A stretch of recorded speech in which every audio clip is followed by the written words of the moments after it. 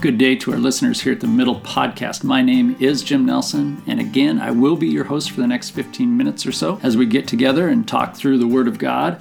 This production is a digital ministry of Living Word Church in Oak Harbor, Washington. And speaking of Oak Harbor, Washington, our local jet community is out flying today. I'm taping this from my bedroom, so there may be a little bit of jet noise in the background. I'm hopeful it will not be a distraction. I don't think it will be.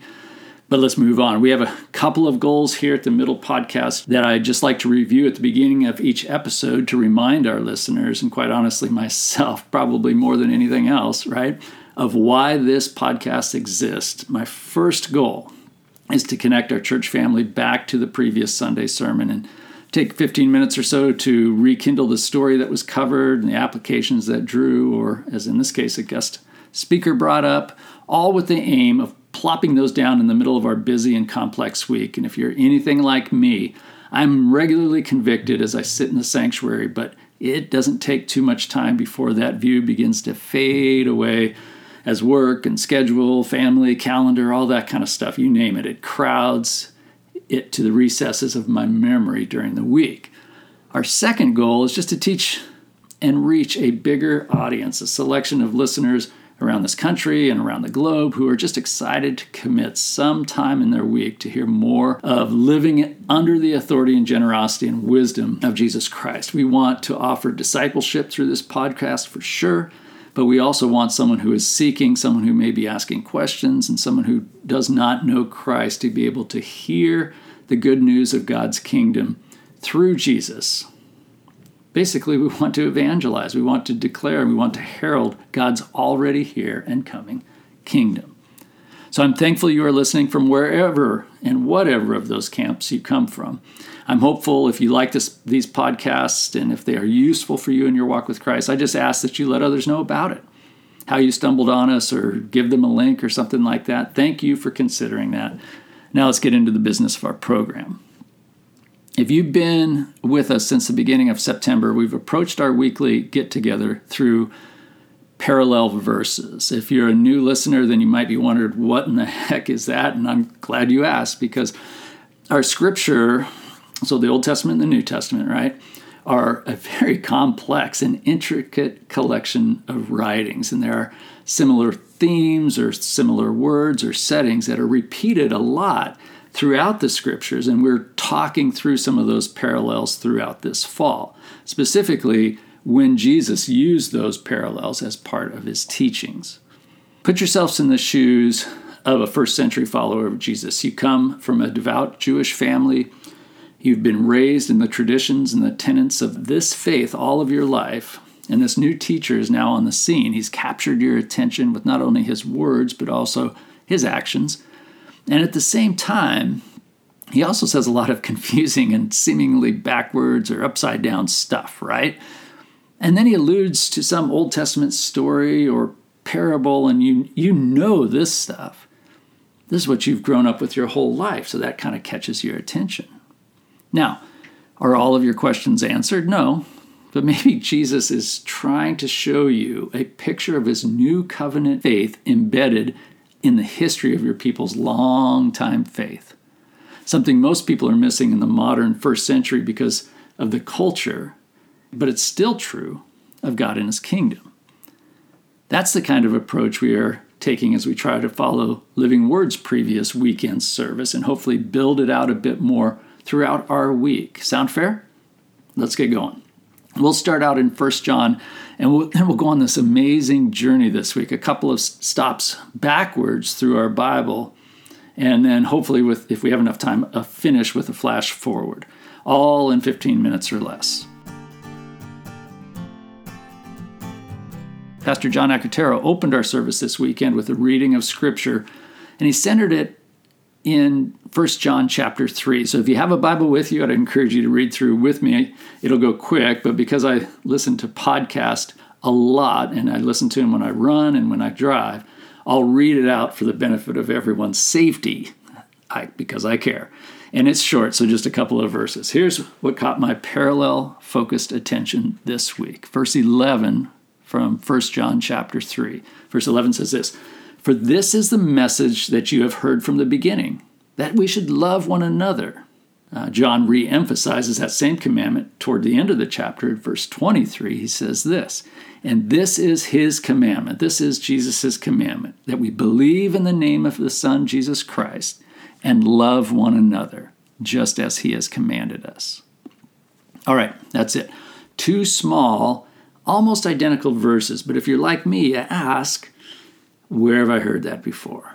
I had two thoughts of some context that we could go towards to lend us some depth to our faith this week. One that we have referenced a number of times in various past episodes of the Middle Podcast, and we'll get to that, but I'll address my initial response first because I think this might be the first time that we've talked about it here together. My first thought or parallel that came to mind was of Jesus' teaching about the evidence of our faith and John's idea of this new commandment. Check this out. It comes to us from the Gospel of John, so the same author as the letter that we're reading through. And it's telling the story of what Jesus did just a day before his upcoming death. He washes the disciples' feet before the Passover feast, and as the meal gets started, he tells them that he will be betrayed by one of them, his closest followers who are around the table there. There is some back and forth as to who it may be. He passes a piece of bread to Judas, has a short conversation with his betrayer, and Judas leaves. Now, starting in verse 31, it says this, "When Judas was gone, Jesus said, 'Now the Son of Man is glorified, and God is glorified in him. If God is glorified in him, God will glorify the Son in himself, and will glorify him at once.'" In other words, soon. "My children," talking to the disciples, "I will be with you only a little longer. You will look for me, and just as I told the Jews, so I tell you now, where I am going, you cannot come. But a new command I give you, love one another. As I have loved you, so you must love one another. And by this, everyone will know that you are my disciples, if you love one another." Okay, there it is. There's our parallel to 1 John, right? A new command to love one another. And what's so cool about this command, Jesus reveals that somehow this love for one another is a sign that they are followers of Christ. It's a sign to others that they are followers of Christ. In other words, they do love, or they live love in a way that can communicate to the world what it is like to live and love under the authority of Jesus in this new kingdom. Now just think about our cultural context today. How much love is going on that communicates a new way of living and a hope for our communities and nations? Not much, right? Seems like a whole lot of bitterness, a ton of accusations, much more talking than listening. And I know you get the picture because we're all living within these extremes. Even in the church, how much divisiveness have we invited to be within our own places? We've invited it within our own families of faith at the cost of unity in the ways of Jesus. How far are we going to go with this mess? So here's a quick takeaway. Google one another's Bible. Read through the list and look up the references. This is what Jesus and the apostles after him, what they taught about living in Jesus' upside-down countercultural kingdom, the one another's. So again, Google one another's Bible. I think this approach, combined with a serious take on the fruits of the Spirit, because you'll see a lot of similarities, right? That combination would really go a long way to produce a life lived as a testimony of Jesus Christ's authority.